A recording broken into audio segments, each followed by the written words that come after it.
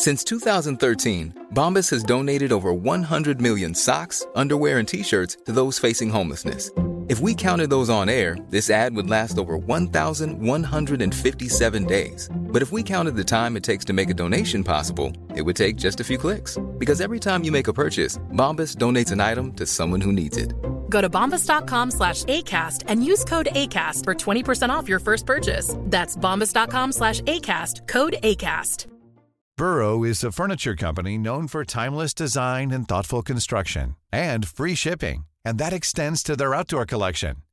Their outdoor furniture is built to withstand the elements, featuring rust-proof stainless steel hardware, weather-ready teak, and quick-dry foam cushions. For Memorial Day, get 15% off your Burrow purchase at burrow.com/ACAST, and up to 25% off outdoor. That's up to 25% off outdoor furniture at burrow.com/ACAST.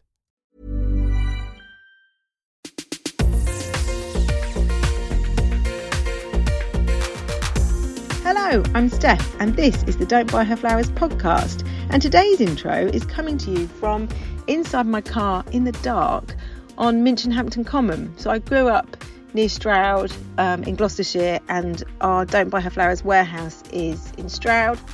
So I'm spending a few days here, staying at my mum and dad's tonight. And it's beautiful, actually. It's pitch black, but all the stars are out.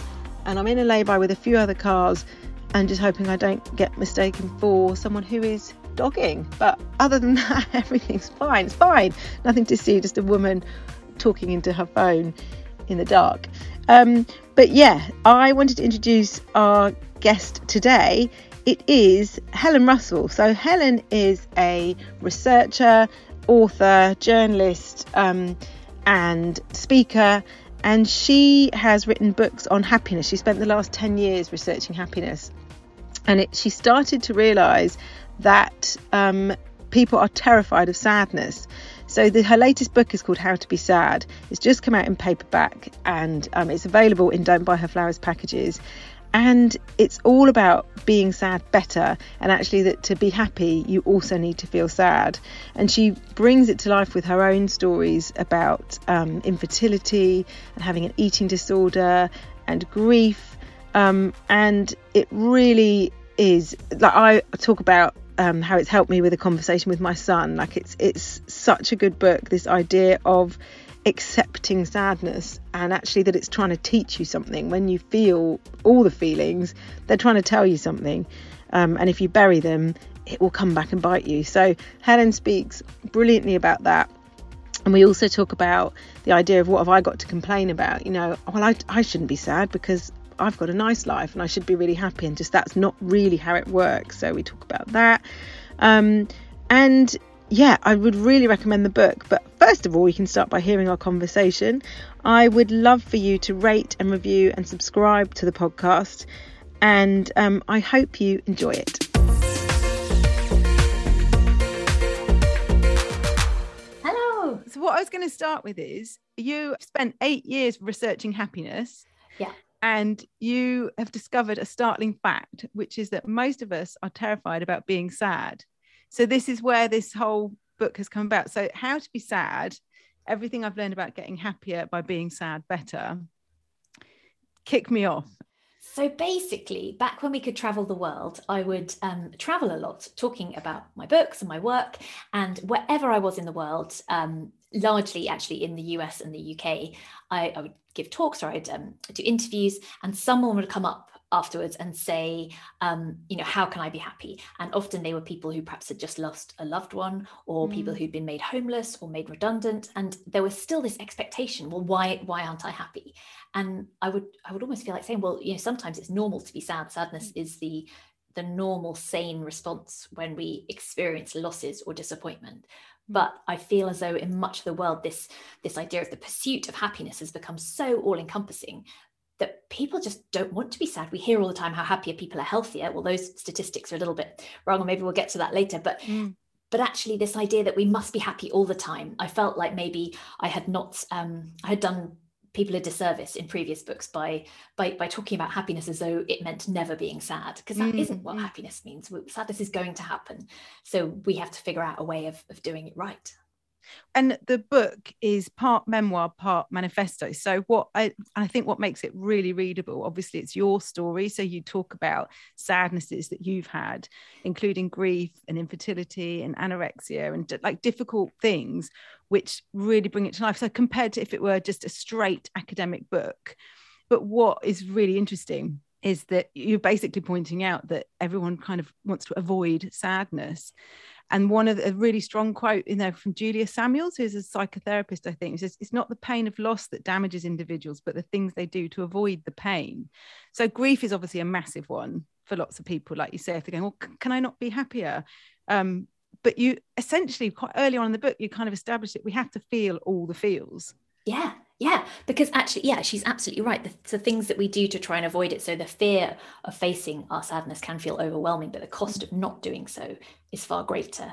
There's lots of studies to show that if we attempt to suppress that sadness or suppress our emotions, it will backfire spectacularly. I think of it as like a beach ball almost, that you try and push it underwater in a swimming pool, it'll pop up somewhere. Mm-hmm. So yeah, personally, I had my sister died when I was little of sudden infant death syndrome. It was like my first memory. We all have stuff. I think that's what I wanted to get across, is that I'm not special. We all have stuff. My dad left. I don't have a relationship with him. As you said, like infertility, anorexia. Everybody will experience this loss and heartache at various times. And if we don't know, if we don't culturally talk about it, then you just feel so alone. It's so isolating. So yeah, I guess I wanted to look at the unhelpful coping mechanisms that many of us cling on to when things feel really hard, and also just accept that stuff happens to all of us. So we can't just ignore it. When you write about your sister, you sort of, it's the very bad thing. It's the thing that no one ever really talked about. No one, and it is heartbreaking to like the thought of you with your pigtails sitting on the stairs, waiting for your dad and not really knowing what's happened, only that your family had changed dramatically overnight. And you can picture that. And obviously when you're reading, you're going, of course that would have had an impact. Of course it did. But yet we, like you say, we kind of hide those feelings, or we expect people to kind of have a funeral and then we move on. And it's that really British thing, which is so strange. Yeah, and it's this idea of what you don't talk about can't hurt you, which I think many, especially of maybe our generation's parents, grew up with, for example. And we know now that the opposite is true, that not talking about something just means, especially for a child, that then you make it up. And what a child will make up will often be perhaps even worse than what has happened. And that was my experience as well. Nobody told me that really explicitly that my sister had died, or that my dad had left and he wasn't coming back, or what was going on. And so you're just kind of making up these crazy scenarios. We all have vivid imaginations. And it's just much more helpful, having spoken to lots of experts now and really tried to get my head around it with the benefit of having a supposedly grown-up mind, of how actually, even with little children, you should talk quite clearly about loss and death and sadness from as soon as they are able to. I think because I obviously, having been reading it again recently, and I think that thing with children about the fact that you kind of go, oh, it's fine. Oh, like if they cry, oh, you don't need to cry, everything's fine. And you kind of gloss over it. And if we're doing that when they're kids, then they don't learn how to be sad, or it's this association with sad is bad. So don't let's skip over that. You're fine. But it was interesting because the other night, my 11-year-old, it was like Sunday night. And I think what he was feeling was like an anxiety, but he was worried. And he said, I'm worried. And he looked sad. And my initial reaction immediately was to go, you haven't got anything to worry about, everything's fine, you're fine. And instead I sat with him. I felt like an excellent parent, so thank you for the book. I sat with him, and he's getting quite big, he's not long and he's going to be the same size. So I put my arm around him and I was just like, okay, let's go through all the things that you might be worried about. And we went, we listed all the things that to him, his world are massive. So whether he'd done his homework right, whether he played okay in the match that, his rugby, and we went through everything, and I could feel his shoulders come down.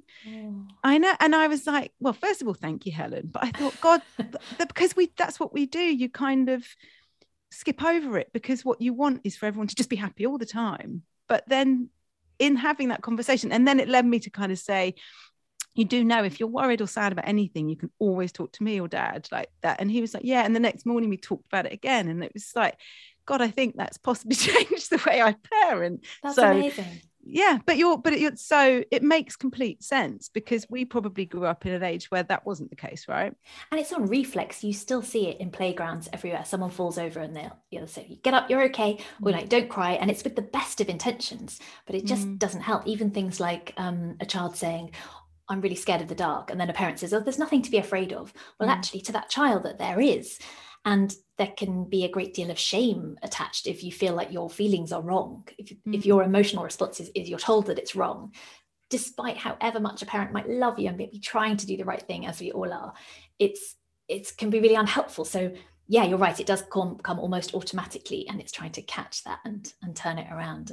And the same with Corona. I think we've been having a big thing right now about the idea that probably everyone will get it at some stage at school. And when that happens, there's no stigma, and we've got a plan, and this is what's going to happen. And it doesn't have to be something where shame is attached or anything like that. And you write about perfectionism, and you call it like a silent killer. And I was watching one of your TED Talks where you list all the issues that might come out of perfectionism. So I wonder if you could just explain that, because it's big. It's a bigger issue than people might probably think. Yeah, it's huge, isn't it? And I think you and I probably grew up at the time when it was almost the acceptable flaw to state in a job interview or on your CV.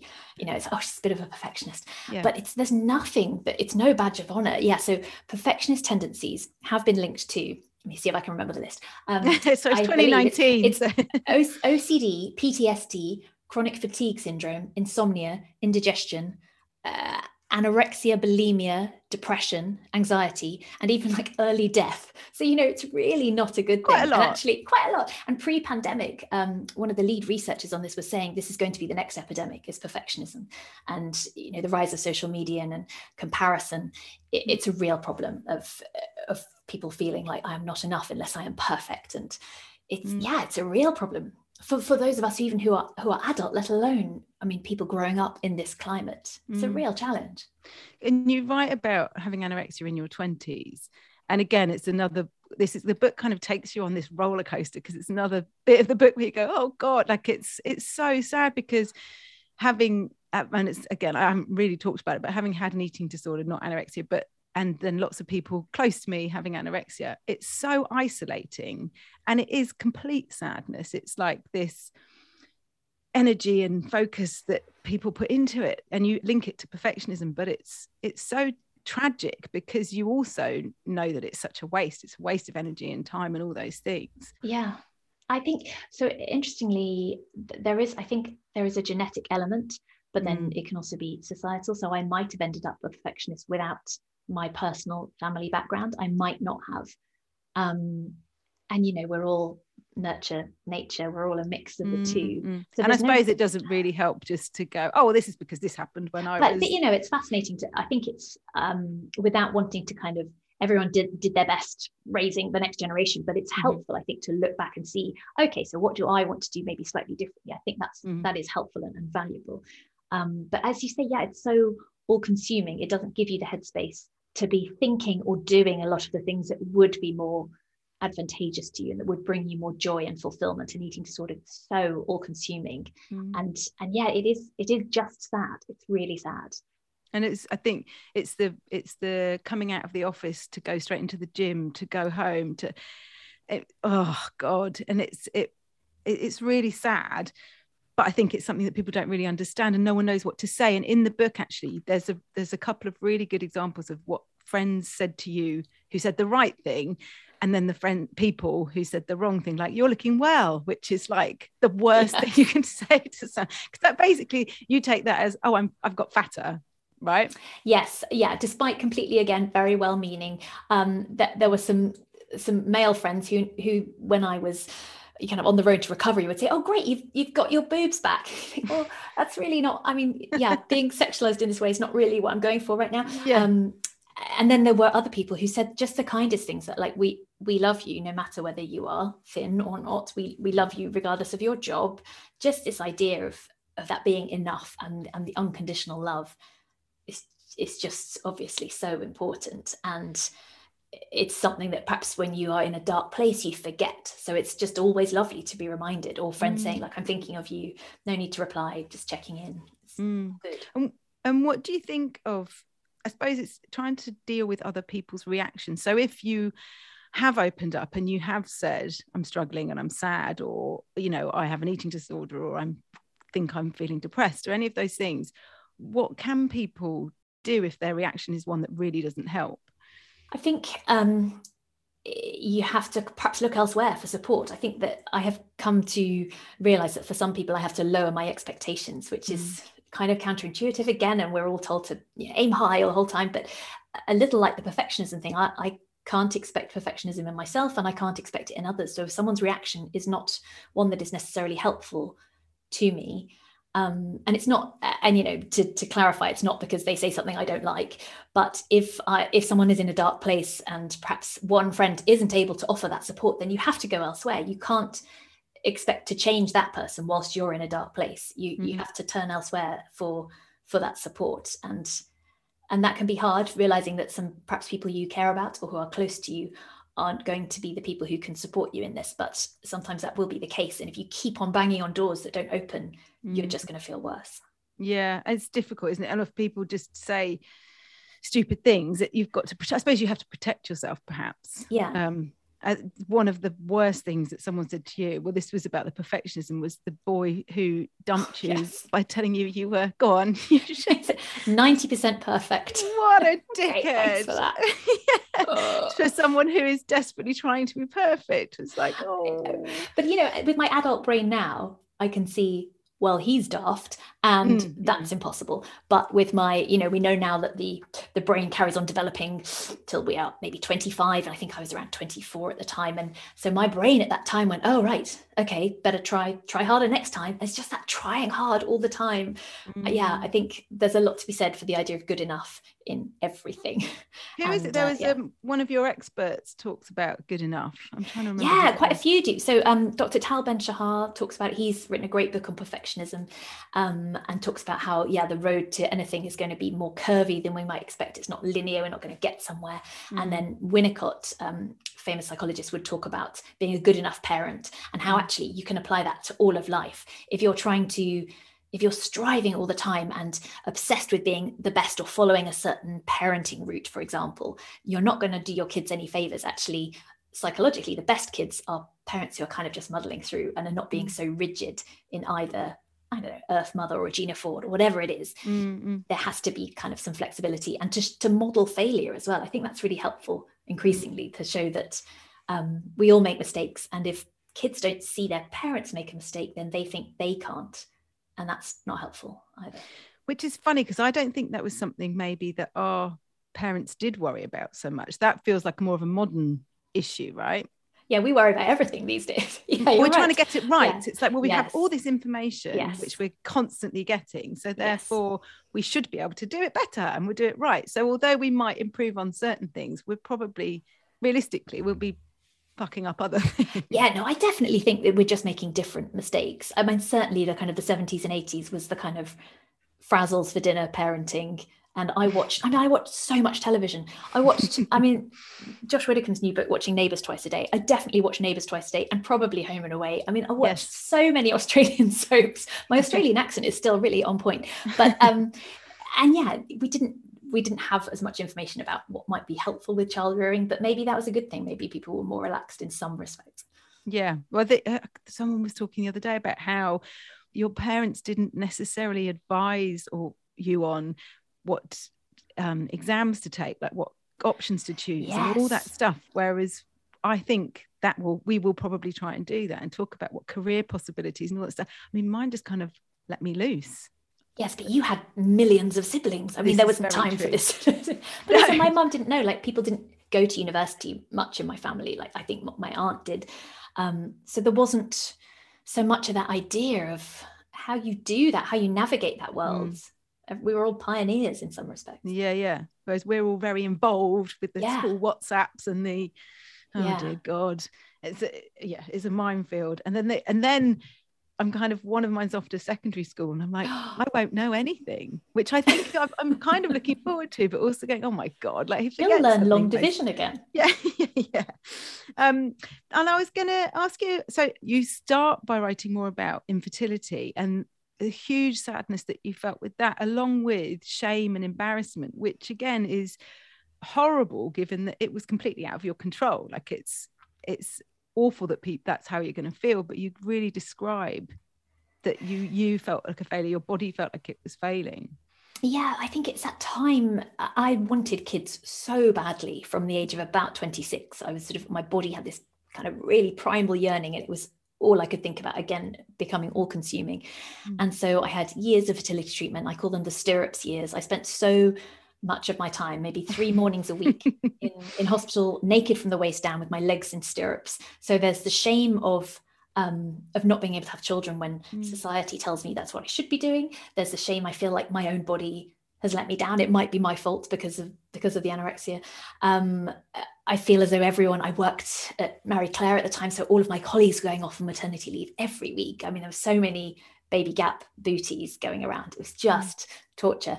And also we are socialized not to flash our genitals at strangers. And I was having to do this like 3 times a week. So it made sense. I understand why that shame was there, but it was just, I mean, heavy. It was all consuming and heavy. And there's so much interesting stuff around shame and how toxic it is and how it's different for men and women. And for women, it's often around these times that we have expectations of what women should be doing at certain times. So trying to have a baby is a prime example. Men are not having it that much easier. There's a lot of shame around vulnerability and expressing emotions at all. So yeah, it's a really difficult one. I think, again, we don't talk about very much. And you write as well about sort of post, so you have a baby and then you have twins via IVF.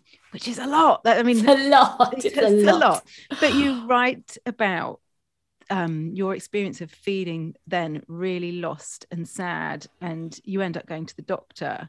And I suppose, I think of quite a lot of people who have struggled to have a baby that I know have almost found it even worse when they have a baby, because they have this feeling that they're supposed to be really happy. Yes, the guilt.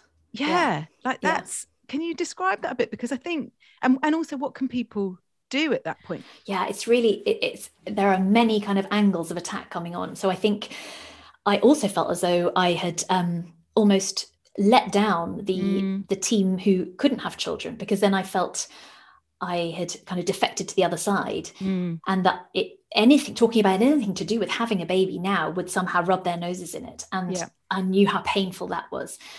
So yeah, there's this thing that you want for so long, and then you get it, and life isn't perfect, because it never is, and you're not happy all the time, because that's not how life works. And having a new baby, you're tired a lot of the time, your body's been through a lot. I just wrote about post-traumatic stress disorder and childbirth, which is increasingly common, I now realize I had with my first. And I was on bed rest with the twins, so my body was a wreck, my mind was a wreck, you're tired, and it just felt impossible. It can be very lonely being a new mother anyway. But again, one of the great experts I spoke to, Dr. Tal Ben-Shahar, has talked about this thing called arrival fallacy, when you get the thing you wanted and it's somehow, you're not cock-a-hoop all the time, you're still going to experience sadness. It can feel a little deflating. And I was very curious. I thought, well, how can motherhood, one of the supposedly most, in inverted commas, natural things in the world, how can that still count as an arrival fallacy? And he said, again, because of the media and because of the portrayals of it in every kind of Hollywood movie, it's one quick cough and then the baby arrives, and it's everybody looks beautiful the whole time. Having a small baby in the house is usually quite relaxing and joyous with some lovely background music. And the reality is hard. It is. And so yeah, I felt enormous guilt around that. And I think when I just couldn't sleep at all, I started hallucinating colours, which I don't recommend anyone does. And I recommend getting help before that. But then I went to the doctor and got a prescription for antidepressants and got offered therapy, which was massively helpful. And I think different people will need different things. But speaking to Julia Samuel again, she made the great point that it doesn't have to be with a therapist, but it's the talking to somebody who listens without interruption that is the key thing there. So again, it's finding that person who is your kind of support buddy, somebody who is going to listen without judgment, and making an agreement to have a regular check-in. And it won't perhaps be might not be your best friend. It might be that they can't perhaps help you on that one, but it will be somebody in your circle who can support you. Is this what you call shit FM in the book? Shit FM? Yes. Let me explain. So, my friend Jill and I would just have this shorthand basically for when life had felt pretty bad for a few days, and you just have those days, all just feels a bit awful, and the voices in your head, negative self-talk, and everything feels a bit terrible and grey. And we would message each other saying, Shit FM's been playing for a few days now. And then we'd meet for coffee, and then we'd talk, and she'd talk and I would listen, and then I'd talk and she would listen. And we hadn't fixed each other afterwards. We weren't suddenly not sad, but we felt almost good sad, because by talking about those feelings, we had learned to understand them a bit more, I guess. So that's been massively helpful for me. And then things like, I'm a big believer in the fresh air and getting out for a walk and doing all of the lifestyle things that we know are good for us. But yeah, I also needed some extra help. And I think it's really helpful to talk about these things so there isn't then stigma and shame about it. This idea of, oh, you wanted a baby, you got a baby. What are you moaning about? Because it's still hard, and that has to be okay. Hey, it's Paige DeSorbo from Giggly Squad. High quality fashion without the price tag. Say hello to Quince. I'm snagging high-end essentials like cozy cashmere sweaters, sleek leather jackets, fine jewelry, and so much more. With Quince being 50 to 80% less than similar brands. And they partner with factories that prioritize safe, ethical, and responsible manufacturing. I love that. Luxury quality within reach. Go to quince.com/style to get free shipping and 365-day returns on your next order. Quince.com/style. Everyone knows therapy is great for solving problems, but getting therapy has its own problems too, like finding the right therapist, fitting into their schedule, and of course, the cost.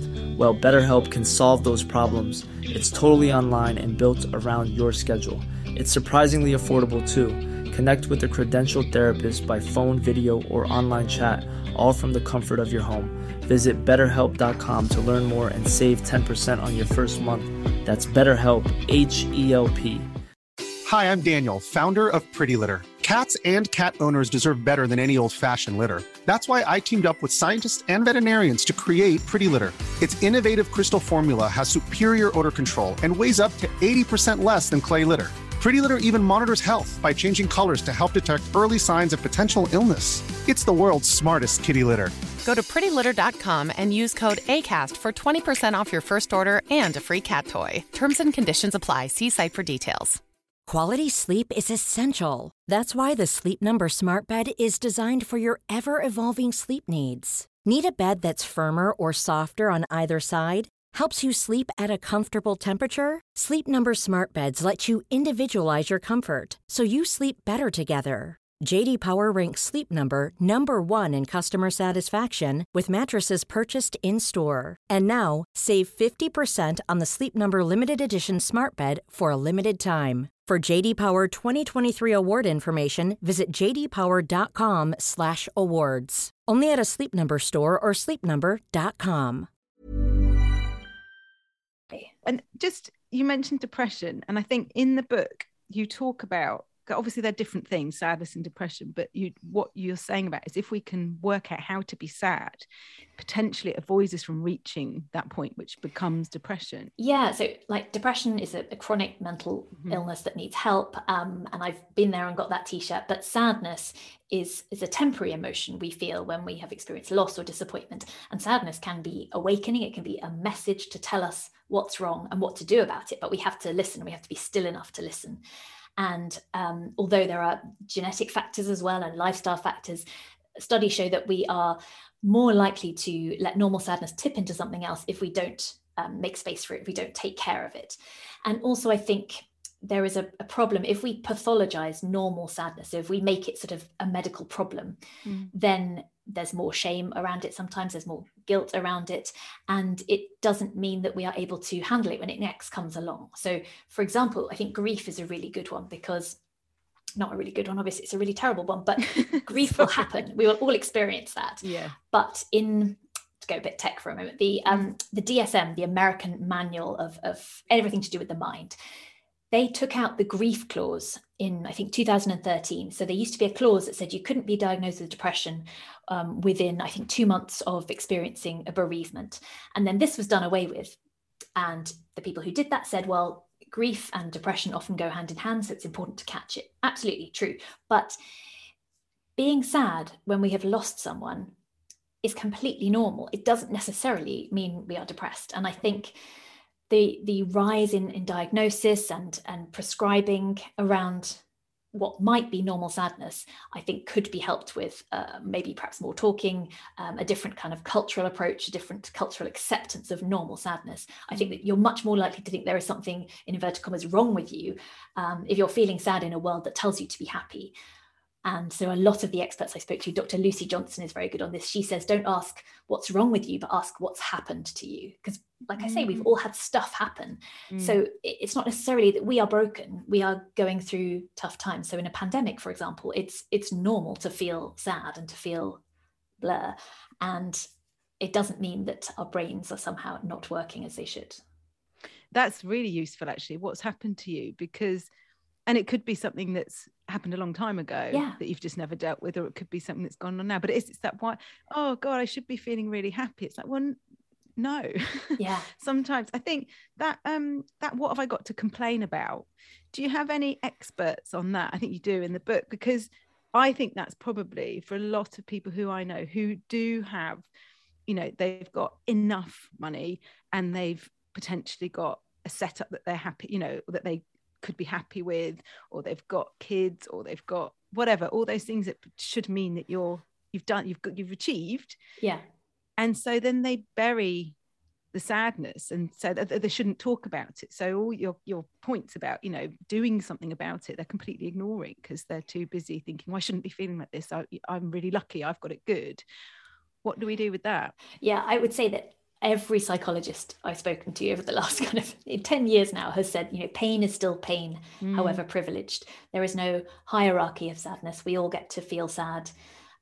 We all get to feel all of our emotions. It's what we do with them that counts. And I think there are enough miserable billionaires to see that it's not money that makes us happy. It used to be, until recently, the old idea that money can't buy you happiness, and it didn't matter how much you earned over a basic threshold to make you happy. And depressingly, that has changed slightly because of income inequality around the world and well-being inequality. It means that if we are earning what might be termed maybe a comfortable amount, we are likely to be happier because we can afford all of these well-being measures, like living somewhere that's nice, like exercising, eating food that will make us feel good.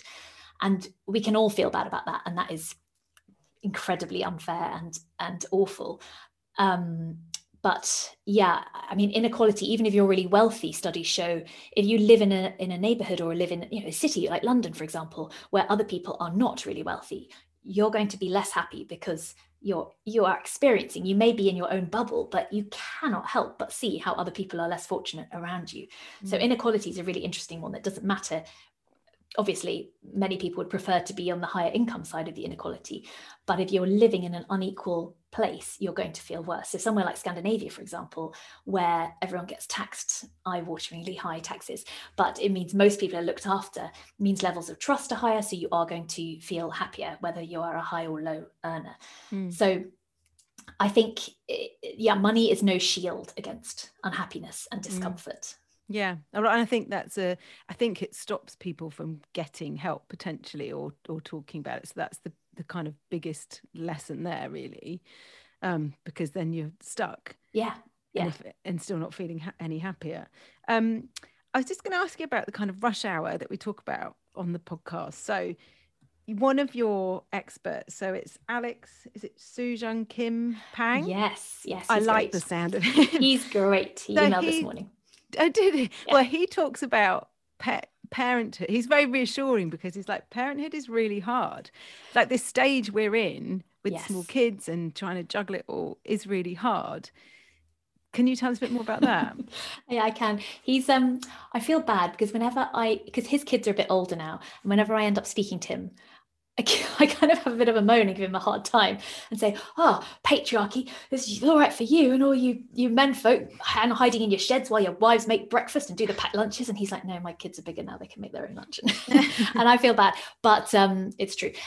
He has been really honest about how he calls children like vampires, cute, lovable vampires, but vampires nonetheless. But we've since spoken about this a little more, and he's been really honest, saying that until his kids were about 10, he says he achieved, I paraphrase, but very little of note, because you just can't. It's so full on. And again, this is like, social media and the way we read about others' achievements in whatever field we're in. I mean, sometimes I will compare myself to people whose field I'm not even in and think, oh, why haven't I had a #1 single? Oh, because I'm not, I'm not. I can imagine is it Whitesnake? I love Whitesnake. I'm quite into the Babies now, another kind of 70s, 80s glam rock. Right. Yes. So it's really problematic because you never know what's happening behind the scenes. So I think that it's really important to kind of talk about that and cut some slack, and something always has to give. I was talking to my neighbor who doesn't have kids yet, and she was saying, well, I don't want to sacrifice my nice life. I was like, I get it. I really get it. Yeah. There is always a sacrifice.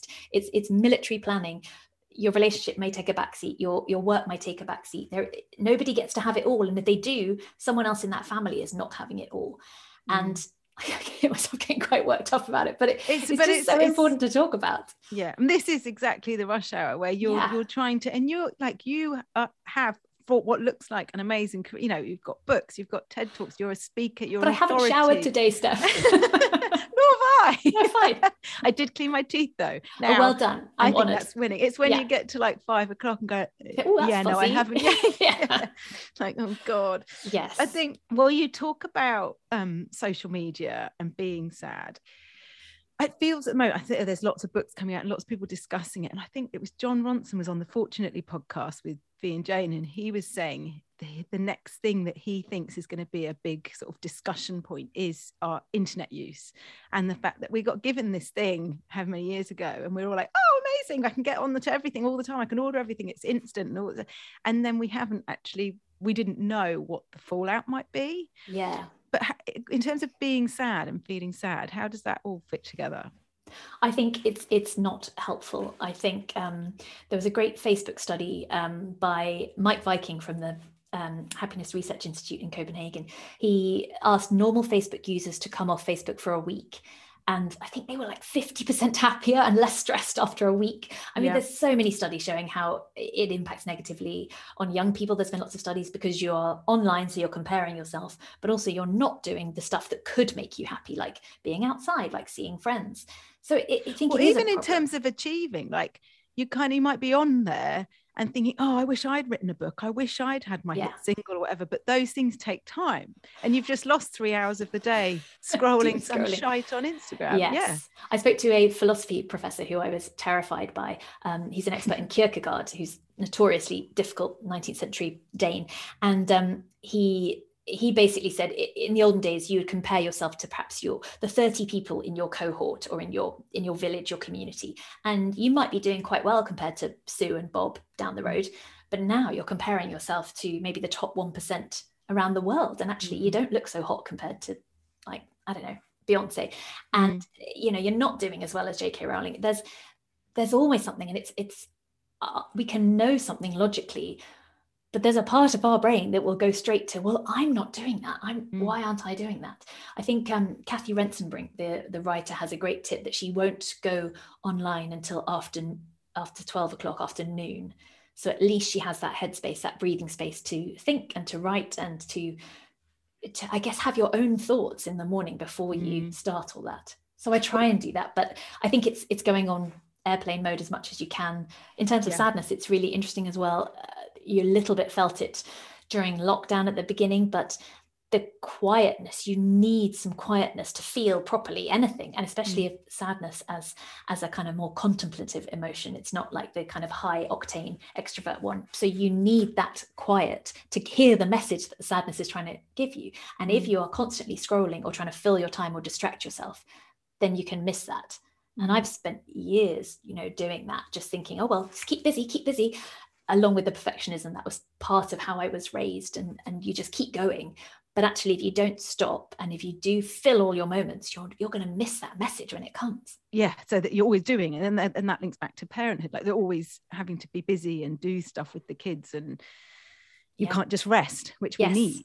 Yes, and actually, Alex Sujong Kimpang talks about how rest doesn't necessarily just have to mean lying on a sofa or lying in your bed.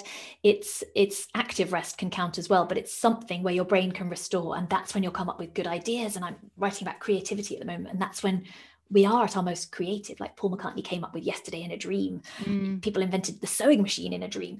The idea that when we stop, that's when the good stuff happens. But we have to allow ourselves to stop, and a lot of our lives at the moment are designed so that we never stop, which feels really problematic. Do you think it will change? Do you think in 10 years' time we'll look back and go, God, that was a mental time when everyone was constantly on their smart, like in the same way that you have advisory of how much booze you should have a week? Yeah, and it keeps getting lower. Yeah. Yes. Could that happen with social media or screen time? Or so interesting. Well, there's so much around AI and how much there's going to be more of it. Yes. Yeah. I mean, and it might be in more things than we have currently. I think it's very hard to go to full Luddite and shut yourself off completely. It's really challenging. I think, it's going to be really interesting how the next generation navigate that. And so what are the things that people can do to help when they're sad? Like what's the top 4 or 5 things? Yes, I think things to be good sad are helpful. So I think it's firstly is not fighting it, because it's pushing down that beach ball, it's going to pop up somewhere. And then it's talking about it if you can. And if you're not ready to yet, you can just say, like, could you just sit with me for a bit? A lot of, especially men who I've spoken to, said, I'm not ready to talk about how I'm feeling, but if I have a friend and we're just in the room together, that's the start, and that helps that thing going. But if you can get a buddy system going where you have someone who you have an agreement with, that when you talk they'll listen, and when they talk you'll listen, that can be really helpful.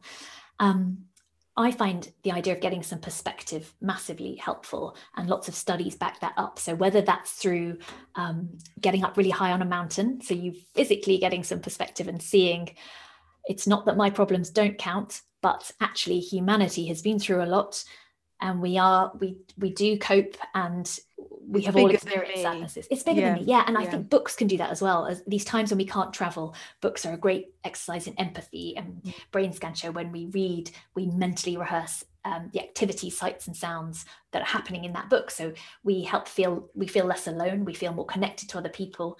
And it's a good way. It's not negating our experience, but it's making us feel that other people have been through this. So maybe that's going to be okay.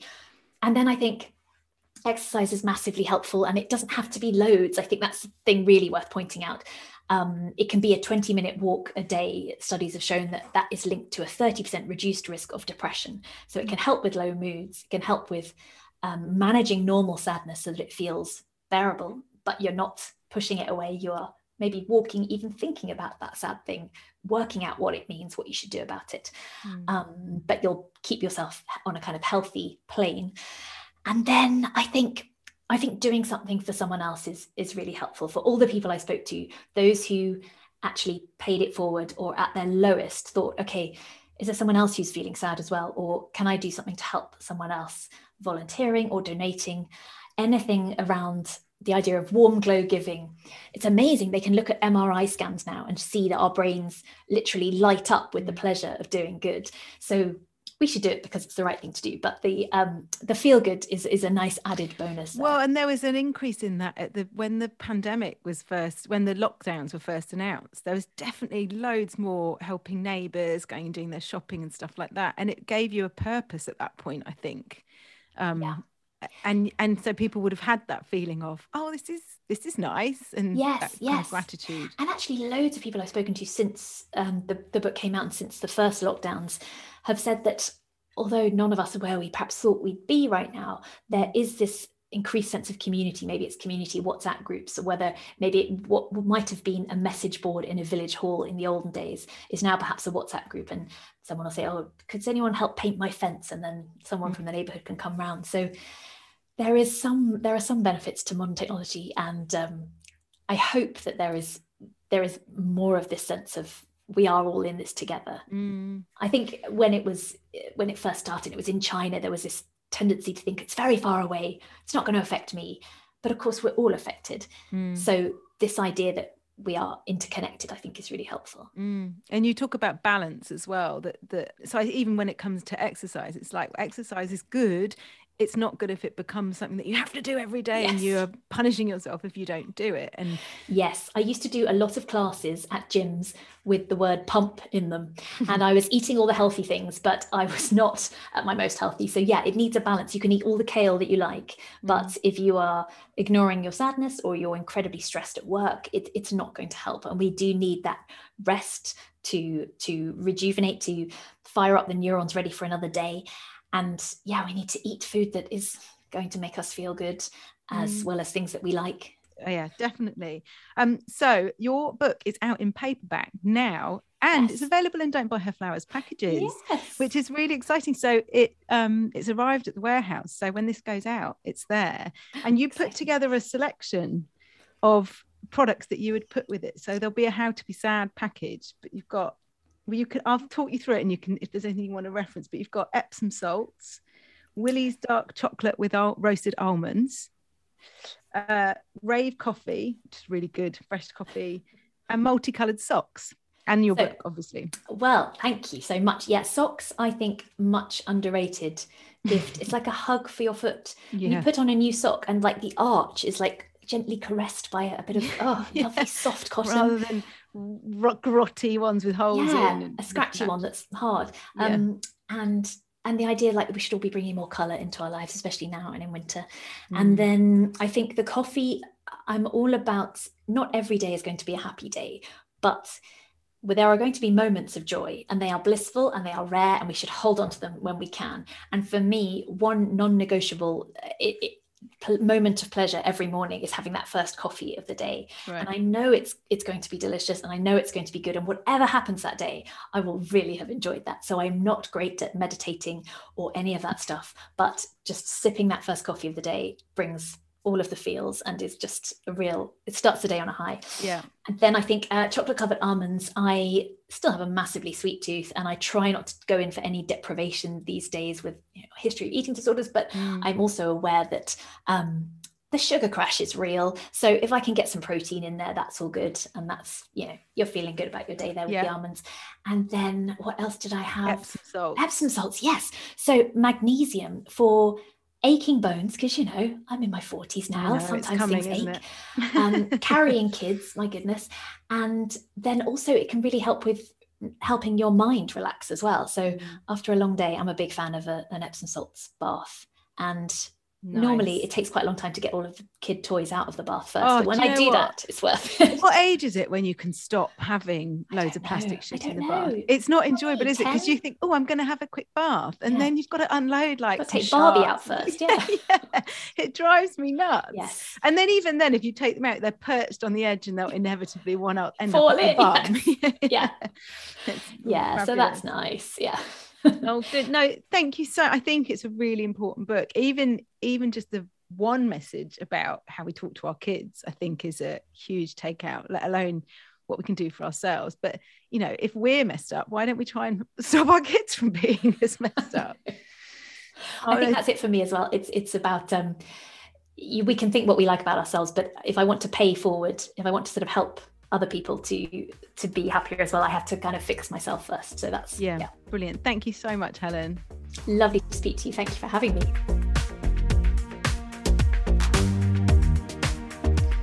Thank you so much for listening. I hope you've enjoyed it, and if you have, please, as I said, could you rate, review and subscribe to the podcast? I'll be eternally grateful. I am now heading back to my mum and dad's for some tea. I don't know what my mum's rustled up, but they're waiting patiently for me, and I imagine a gin and tonic. And what I do love is when I stay at my mum and dad's, my mum will wrap my pyjamas in a hot water bottle in the winter and put them in my bed ready for when I go to bed, and it is probably one of the cutest things she does. So I might be nearly 41, but I still really do like that. And I think I've got a few things to ask my mum. So we've got a sex expert coming up in a few episodes, and I thought it'd be interesting to get my mum's perspective on a few things. So I'm going to need a gin and tonic to do that. But I also wanted to say, if you've got any questions or thoughts, if you want to email me at podcast@don'tbuyherflowers.com, and if any of those questions are about sex or anything to do with sex, stories about sex, the rush hour in sex, I don't know if inviting people to send me things on email about sex is a good idea, but anyway, and then I can maybe cover off some of those questions with our expert when we record that episode. So I'd love to hear from you. And other than that, I hope you have a lovely week. Thank you.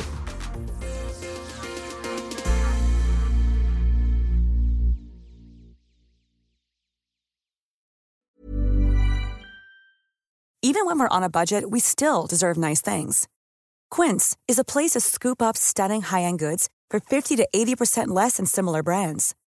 They have buttery soft cashmere sweaters starting at $50, luxurious Italian leather bags, and so much more.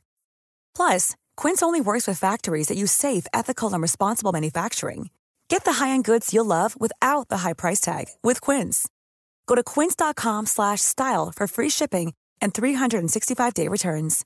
Imagine the softest sheets you've ever felt. Now imagine them getting even softer over time. That's what you'll feel with Boll & Branch's organic cotton sheets. In a recent customer survey, 96% replied that Boll & Branch sheets get softer with every wash. Start getting your best night's sleep in these sheets that get softer and softer for years to come. Try their sheets with a 30-night guarantee. Plus, get 15% off your first order at bollandbranch.com. Code BUTTERY. Exclusions apply. See site for details. Hi, I'm Daniel, founder of Pretty Litter. Cats and cat owners deserve better than any old-fashioned litter. That's why I teamed up with scientists and veterinarians to create Pretty Litter. Its innovative crystal formula has superior odor control and weighs up to 80% less than clay litter. Pretty Litter even monitors health by changing colors to help detect early signs of potential illness. It's the world's smartest kitty litter. Go to prettylitter.com and use code ACAST for 20% off your first order and a free cat toy. Terms and conditions apply. See site for details.